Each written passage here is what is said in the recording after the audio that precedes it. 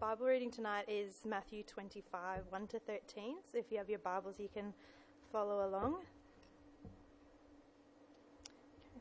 At that time, the kingdom of heaven will be like 10 virgins who took their lamps and went out to meet the bridegroom.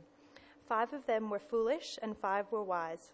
The foolish ones took their lamps but did not take any oil with them. The wise ones, however, took oil in jars along with their lamps. The bridegroom was a long time in coming, and they all became drowsy and fell asleep.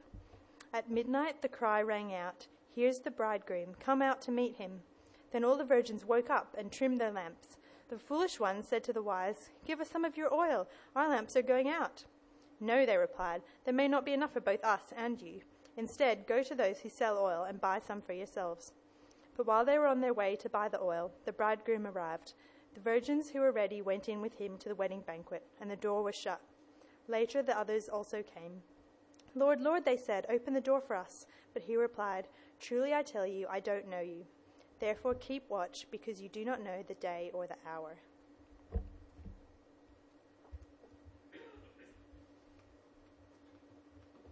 Evening, everyone. My name's Mark. If I haven't met you before, one of the pastors here. It's great to have you guys with us, especially if you're visiting us tonight. If you're new, just checking us out, let me say welcome. You've joined us for the beginning of a new sermon series on 3 of the parables that Jesus told. So a great time to get on board and to dip your toe into what life at WBC is like. This is wonderful on New Year's Day that you guys are here.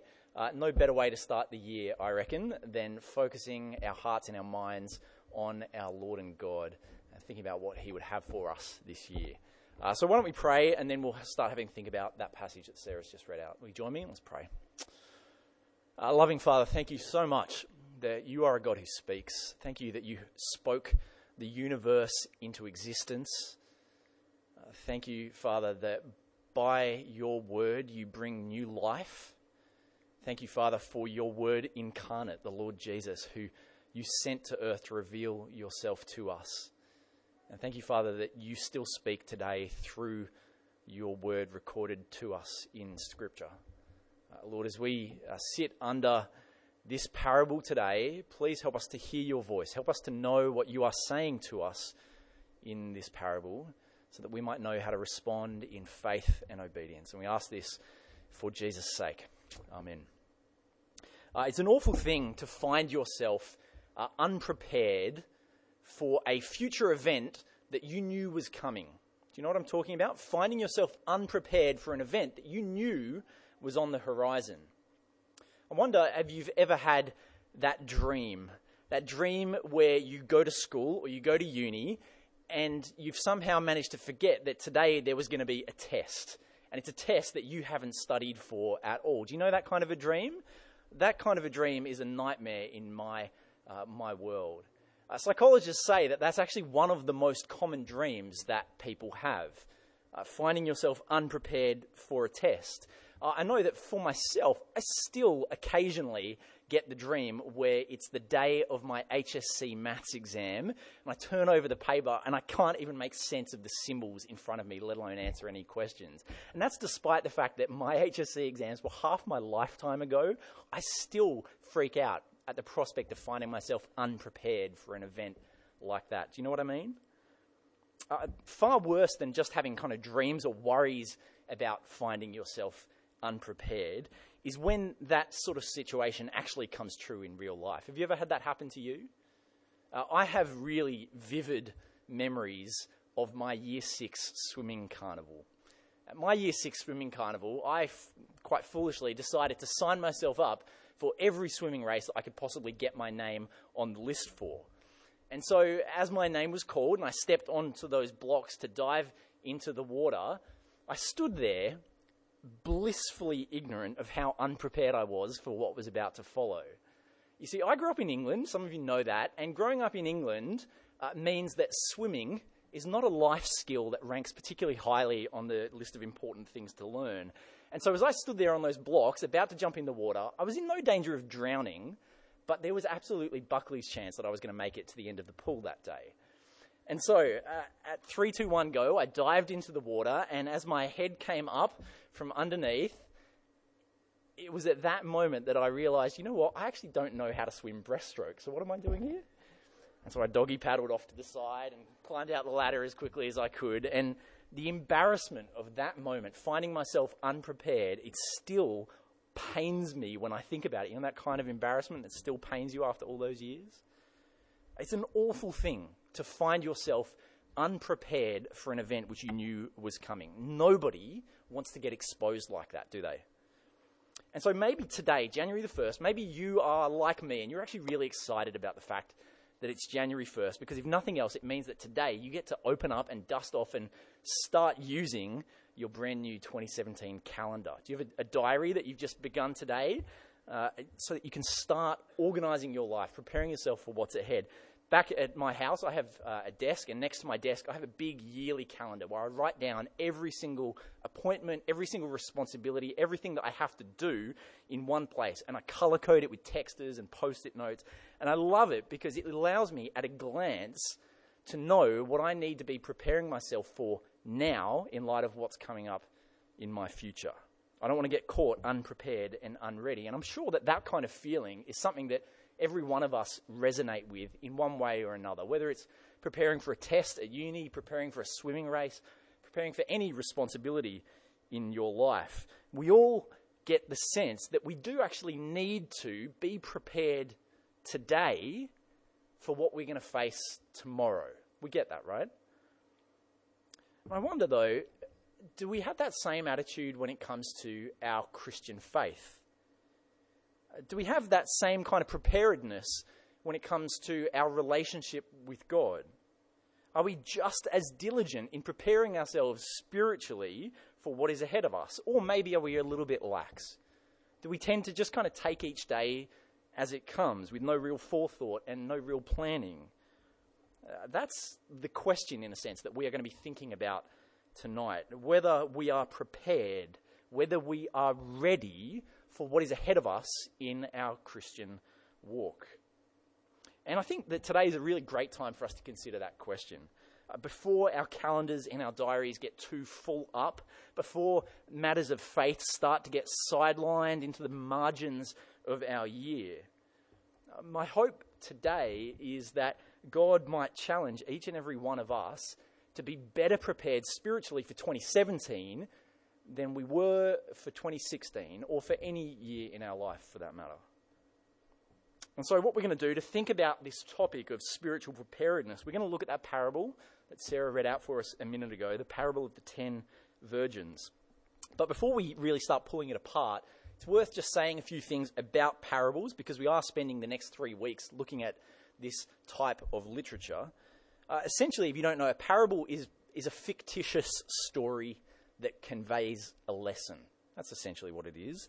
The word parable, you see, it's made up of two other smaller Greek words. The word para, which means beside or next to, and the word ballo, which means to throw. And so the word parable literally means something that is thrown alongside. That's what the word parable means. And the idea is that you throw a story alongside a truth in order to help explain that truth. That's what Jesus does when he tells his parables. They are like teaching aids. You could maybe even think of them as like extended analogies. You might have heard the common definition of a parable, and this might be helpful for you to remember, that a parable is like an earthly story that conveys a heavenly meaning. Maybe that's helpful as we go into this sermon series. And one little caution before we delve into it is that we do have to be careful when we read parables, because there is a tendency that we can have to kind of look for symbolic, spiritual meaning in every minute detail of the story. But that's not really how parables are designed to work. Parables as a whole usually just convey like one or two, maybe even three major points. And it's the big picture of the story that is supposed to inform you, not the minute details. You're not supposed to kind of press the metaphor too hard because it starts to break down. And that's what separates a parable from an allegory. The details don't matter so much. And by their nature, parables, if you've ever read any of Jesus' parables, they are kind of enigmatic. They're a bit tricky to understand sometimes. Their meaning can be elusive. And so here's one tip. Generally, when you read a parable, the meaning of the parable isn't just going to come out of left field. the meaning of the parable is not going to be unrelated to the stuff around the parable in that section of the Bible. No, parables usually convey a similar meaning to the stuff that's just happened before or after it. The context is really important. And so as we start to think about this parable of the 10 virgins today from Matthew 25, the question we have to ask as we approach it is, well, what's the kind of the broader issue? What's going on in Matthew's gospel in chapter 25 so that we know what this parable today is probably going to be talking about? Well, the answer to that question, the context question, is really quite clear, because in Matthew's gospel, what's happened so far is that by the end of chapter 23, Jesus has just concluded a massive block of teaching that he's been doing in the temple in Jerusalem. And he's been standing in the temple courts and he's been teaching people about the eventual destruction of the temple. He says that one day all of this is going to be torn down. And he tells people that then he will return. That's what he's been teaching in chapter 23. And the disciples who Jesus has been teaching, they're really intrigued by that topic, by these future events that Jesus has been alluding to. And so they ask Jesus a really good question at the beginning of chapter 24. They say, when will this happen? And what will be the sign of your coming and of the end of the age? You see, the disciples, they wanted to know God's timetable for the end of the world. They wanted to know the details of when Christ will return. And so what Jesus does then, from that point on, chapters 24 and 25, is he starts to teach them about the end of the age. He starts to teach them about his return. And in our parable, he really just focuses in on that event, that one event of his return. You see, the parable today is all about the bridegroom arriving for his wedding feast. It's about the return of Christ. And I think that today, this parable we're going to see, it teaches us 3 simple lessons about the end of the age. And they're 3 simple lessons that are designed to actually prepare us for that future event. So let's have a look at each of these lessons in turn. Firstly, first thing this parable teaches us is that God will surprise. God will surprise us when Jesus returns. You see, Jesus tells the story of 10 virgins who take lamps to go out and meet the bridegroom. And if we just kind of press pause there, immediately, perhaps as you read through that parable a minute ago, you started to feel a little bit of culture shock, because that picture that Jesus is describing is so unfamiliar to us. It's nothing like anything that we have ever seen before. So what is actually going on? Well, what Jesus is describing here is a little window into a first century wedding ceremony. That's what's going on. It's a first century wedding ceremony. And that word that he uses for virgins, 10 virgins, it's just the word that means an unmarried daughter. And so in context, what Jesus is basically saying is that there are these 10 bridesmaids who go out to meet the bridegroom. And just so we understand this wedding ceremony a little bit better, what would happen in first century weddings is they would often go for kind of up to a week at a time. They were big deals. And the way it would work is that the first part of it, the legal ceremony where the husband and wife were actually married, that would take place at the bride's family's house. And then once those kind of formal proceedings were finished, the whole wedding party would decamp and go for a walk down the road to the groom's family's house, where they would then have that multi-day feast. And the job of the bridesmaids in all of this kind of commotion, you see, was that they were the ones who were supposed to leave the bride's family's house first, go to the groom's family's house, warn them that this mob of hungry people are coming to eat all the food, and then to take their torches and go back out onto the road and to wait for the bridal party to arrive. And so that's the scene. That is the scene that Jesus is describing in this parable. It's after a wedding, and the bridesmaids head out to wait for the groom. But we read, don't we, that 5 of them, 5 that Jesus calls the foolish bridesmaids, that they didn't bring oil for their lamps. And that turns out to be a problem, verse 5, because the bridegroom is delayed. The bridegroom's delayed. We're not told why. Maybe there was an overzealous first century wedding photographer who, just demanded a little bit too much of the bride and groom's time. It doesn't matter why. In any case, the delay causes the bridesmaids to all fall asleep. And then we read in verse 6 that at midnight, the cry rings out and the bridegroom arrives suddenly. And so all the bridesmaids wake up and they go out to meet him. And so here is the first lesson for us as we read through this parable. You see, just as the bridesmaids were all surprised by the coming of the groom, they were caught off guard, so we will be surprised at the return of the Lord Jesus. You know, Jesus actually taught that exact point a little bit earlier in chapter 24. If you have your Bible and you flick back to chapter 24, verse 36, Jesus says this. He says, "But about that day or hour," he's talking about his return, "about that day or hour, no one knows, not even the angels in heaven, nor the Son, but only the Father." Here's Jesus' point. We don't know when he will return. Not even the angels know that. Not even the Son himself knows that. Only God the Father knows. We will all be caught unawares by the return of Christ. And so, friends, let me say that if you ever, in your travels, hear of somebody who claims to know when Christ will return, I can tell you now that they're wrong. Some of you might remember back in 2011, there was a guy who made the news for a little while in the middle of the year, a guy by the name of Harold Camping. Harold Camping was a radio evangelist in California, and he gained mainstream attention when he predicted, based on his research, that Jesus would return on May the 21st, 2011. And I think he even went as far as to predict the exact time of day that Jesus was coming. Now, to be fair, Harold Camping was not the first person to try and predict Jesus' return, and probably won't be the last one either. But what was unique about Harold Camping was that as a result of his organisation's marketing campaign, including kind of all these billboards that they put up all over California, Camping managed to attract quite a number of followers to himself. And these followers were busy in the days leading up to May 21st. They spent time praying fervently. A lot of his followers sold all of their possessions and gave away all their money. They spent tireless hours evangelizing out in their communities because they believed that Jesus was coming back on May 21st. Now, some of that behavior, that's commendable, but it's ultimately misguided because, as we know, May 21st came and went and Jesus didn't return. And so soon after May 21st, there were a whole slew of other billboards that started to show up in California, billboards that started to ridicule Harold Camping and his prediction. And it goes to show, doesn't it, that no matter how confident we might be, we simply don't know when Jesus will return. We don't know. It will be a surprise, as it was for the bridesmaids in the parable. We don't know when Jesus will return, but please don't misunderstand me. We do know, don't we, that Jesus will return. We are sure about that. I actually think that our tendency, our temptation, is probably actually to do the opposite of what Harold Camping did.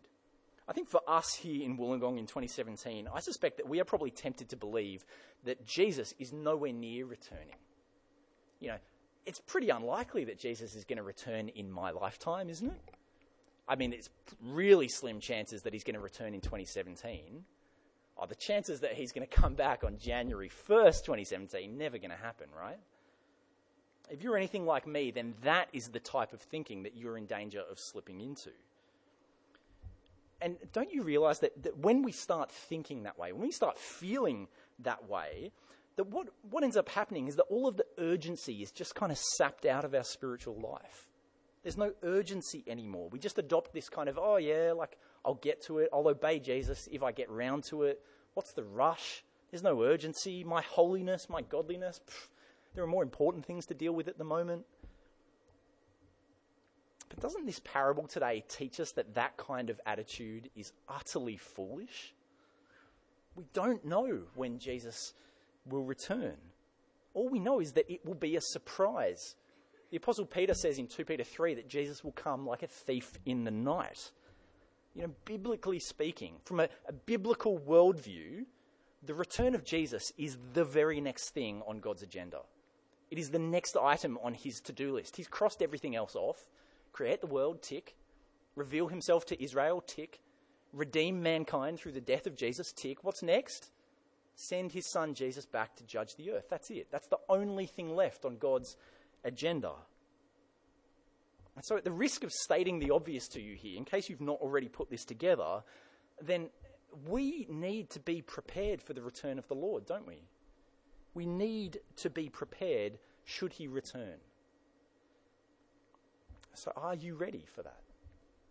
Are you ready for the return of Jesus? Let me suggest that this truth means that there are some things of great importance which you might be tempted to put off and to delay dealing with in terms of your godly Christian living, which simply must be dealt with today. They must be dealt with immediately. It is no good for a Christian to say, I know that there's that sin in my life, but I'll deal with it like in June or something when I get a bit of a break from uni. That's not a Christian attitude. It's no good for a Christian to say, oh yeah, look, I will rekindle my apathetic heart once this deadline passes. That's not a Christian attitude. No, that won't do.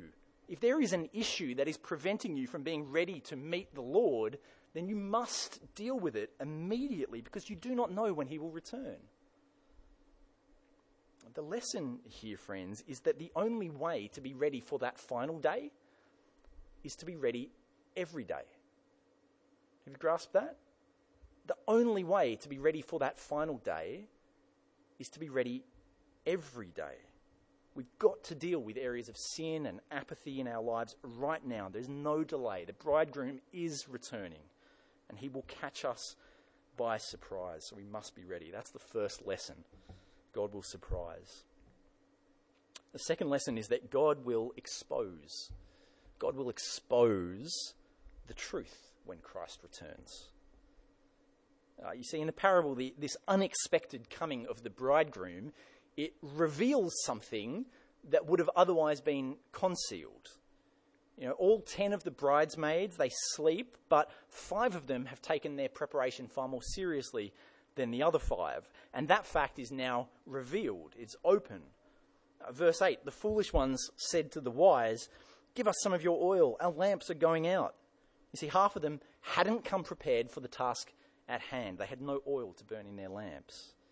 Now, I don't think at this point we're supposed to start kind of speculating and trying to figure out what this oil refers to and what these lamps are supposed to be. I think they're just plot devices to illustrate their lack of preparedness. These bridesmaids, they are unable to perform the function that they were called to do. They are unable to fulfill that role of serving the bridegroom. And verse 9, now they have no chance to borrow oil. It is too late for them to obtain it at the last moment. And you see what's so shocking about this revelation? What's so shocking is that by all appearances, these 5 foolish bridesmaids were just as legitimate as the 5 wise ones. If you had looked at them, you wouldn't have been able to tell the difference. They would have been wearing the right clothes. They would have been holding their wedding invitation. They would have known the location of the feast. They looked like they were just as much a part of the wedding party as anyone else. And yet, when the bridegroom arrives, their true colours are shown. They're not ready for his arrival. They are, in fact, imposters. In November this year, a story was reported about 2 Australian guys who managed to trick their way into a golf tournament in North Korea by fooling the officials of the tournament into thinking that they were the official Australian national golfing team. P.S. they weren't. These 2 men, what they did though is that they got fake official blazers made up. They attended the kind of official international delegation duties during this 2-day tournament. But their cunning plan, it started to unravel the moment that they hit the golf course and they revealed themselves to be very substandard golfers. One of them, I think, is quoted as saying that he apparently shot 48 over par, which is not really going to get you very far in an international tournament. You see, they were imposters. And in the moment of truth, they were revealed for who they really were. And this parable is saying to us that it is going to be the exact same thing that happens within the church when Jesus returns. There will be some people who look like they are ready for the return of Jesus, but they actually aren't. There are going to be some people who have all of the outward signs of a genuine saving relationship with Christ. They know all of the Christian vocabulary. They're here every week on Sundays. They give their money to the right organisations. But the one thing the one thing that actually makes someone ready for the return of Jesus, the one crucial ingredient, faith, will be missing.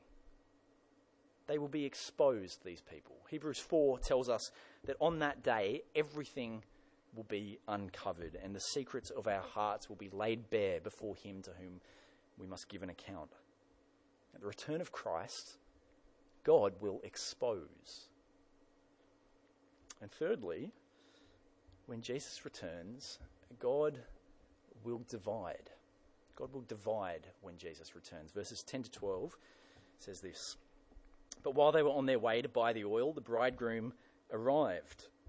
The virgins who were ready went in with him to the wedding banquet, and the door was shut. Later the others also came. Lord, Lord, they said, open the door for us. But he replied, truly I tell you, I don't know you. You see, this unexpected coming of the bridegroom, which exposes the secrets of men and women's heart, will also make a separation. God will divide. He will separate the wheat from the chaff. Once every truth has been revealed in every human heart, some people will be welcomed into the wedding feast to celebrate with God for all eternity, and some people will be kept outside. The door will be shut, and the bridegroom will say those chilling words, truly I tell you, I don't know you. God will divide. Do you see on what basis he's going to divide, though? What is it that is going to differentiate these two groups? It's not the fact that one group slept and one group didn't. No, both groups slept. It's not the fact that some of the bridesmaids were actually invited and some of them were not really invited. They were gate crashers. No, that's not it. They were all legitimate. It's not that some of them were eager to meet the groom and some of them didn't really care for him. No, they all wanted to meet the groom. It's not even that some of them didn't want to be at the feast. No, they clearly all wanted to be at the feast. The hammering on the door there in verse 11 reveals that fact. It's one of the most heartbreaking images in any story that Jesus tells. Now, the issue that separates them is whether or not they are prepared to meet the bridegroom. That's it. That's the deciding factor. Do you have the one thing that he is looking for? Do you have faith? Because on that final day, faith is the only thing that will count for anything. And so this parable, it really does come as a warning to anyone who would base their assurance on anything other than simple faith. This parable is a warning to the religious person who says, well, perhaps my church going will get me in on that final day. This parable is a warning to the moral person who says, oh, look, my integrity has got to impress God somewhat, doesn't it? This parable is a warning to the person who comes from a Christian home and who assumes, well, look, my family legacy will get me in. If you are one of those people, then please hear this warning from Jesus loud and clear, that unless there is a saving relationship, a real relationship with him, saving faith in him, then there will be no place for us in his kingdom. He will shut the door on us. There is no fooling God. He will expose and he will divide according to our faith. So those are the three lessons that this parable teaches us. God will surprise, God will expose, and God will divide. Now that's quite a heavy kind of wake-up call for us to deal with on January 1st. I will confess that. But I hope that as you've heard this tonight, you will understand and you'll agree that this is a really important thing for us to feel the weight of. Because it's not until we feel the seriousness of what's actually at stake here that we can actually start to respond appropriately to this warning. What is the response that Jesus wants us to have to all of this? Well, he tells us there clear as day in verse 13. He says, therefore, keep watch, because you do not know the day or the hour. Watchfulness. That's the correct response if we've heard and understood Jesus this evening. Jesus wants us to keep focused on the events in our future, the event of his return. And he wants us to ready ourselves now so that we are prepared to meet the demands of that day. I asked you the question at the beginning of whether we are ready for what lies ahead of us in our Christian faith. lest we be caught unprepared. And I think now we're finally at the point where each of us is equipped to answer that question for ourselves. If you want to be ready for that day, are you fighting for your faith today? As we begin a new year today, have you made plans to build and grow your faith this year? Or are you just hoping that it'll happen? That's what it means to be ready and watchful, that we would prioritize our faith. It's no good just to take each day as it comes with no real forethought or planning. You know, maybe this year is going to be good for my faith. Maybe it'll be bad for my faith. We'll see what happens. No. The cold, hard truth, friends, is that when it comes to our faith, there is no standing still. Not a single one of us in this room is standing still in regards to our faith today. We are either moving forwards or we are moving backwards. We are either being strengthened or being weakened in our faith. We are either growing deeper in our knowledge of and love for God, or we're slipping away from him. There's no standing still. And so every single one of us, myself included, needs to work at our faith day by day. So how are you going at that? I want to close tonight by suggesting that today, right here, right now, would be a great opportunity for you to make a resolution, to decide, to commit, to take a practical step forward this year in investing in your faith. Today would be a great day to do that, whilst your calendar is still relatively empty. Now is the time to prove yourself to be one of the wise who is ready for the return of the bridegroom. So how might you do that? What kind of practical steps might you choose to take this year to grow your faith? Well, there are just countless ways. You could, for instance, decide tonight that you are going to embark on a year-long Bible reading plan. You could decide to read the entire Bible in a year because you want to know your God better and you want to know how to love him better. That'd be a great thing to do. Better yet, you could decide to do that with a friend. You could decide to meet up regularly throughout the year, pray with a friend, encourage that friend in their growth. That'd be a wonderful step that you could take. You could decide, for instance, that this is going to be the year, after all the years, that you join a home group. Maybe it's going to mean for you that you have to cut out something else in your life. You have to lose another commitment. But in light of Christ's unexpected return, maybe you're convinced that that's actually a worthwhile thing to do. Maybe it's time for you to find someone to mentor you this year. You know, an older, wiser Christian who is going to walk with you through all of the challenges and difficulties of following Jesus each day. That'll be a great step to take. Better yet, maybe it's time for you to mentor someone else, someone younger than you, to invest in their faith. I want to tell you that we're actually going to be running some mentoring training later in term 1. And so if that's something that interests you, then watch this space. We'll have some details for you soon. Maybe this is going to be the year for your faith where you are finally going to deal with all of those doubts, all of that baggage that you have been lugging around with you your whole Christian life. You're going to put it to bed once and for all. That'd be a great step to take. Or maybe now is simply the time that you have to make a decision to stop playing games with Jesus, to stop trying to fool God, to take him seriously, to obey him as your Lord and Saviour. Heaven forbid, maybe you are even going to start sharing the gospel with your friends and family and neighbours. Those are just some suggestions, and that list is far from exhaustive. I'm sure you guys will have many other creative answers to what steps you might take. But what is it going to be for you? You have to have an answer to that question. In fact, if you had to try and finish this sentence here tonight, how would you do it? To be prepared for Jesus' return, in 2016, I will... ... How are you going to answer that question? To be prepared for Jesus' return in 2016, I will what? How are you going to answer that question? I put it to you that would be a great question for you to ask somebody else here tonight at supper after church. Friends, Jesus is returning. We don't know when, but when he does, he will expose the truth of our hearts and divide people according to their faith. And please understand that Jesus loves you enough to warn you about that so that you would be ready for that day. So are you ready for that day? Are you ready today? Let's pray.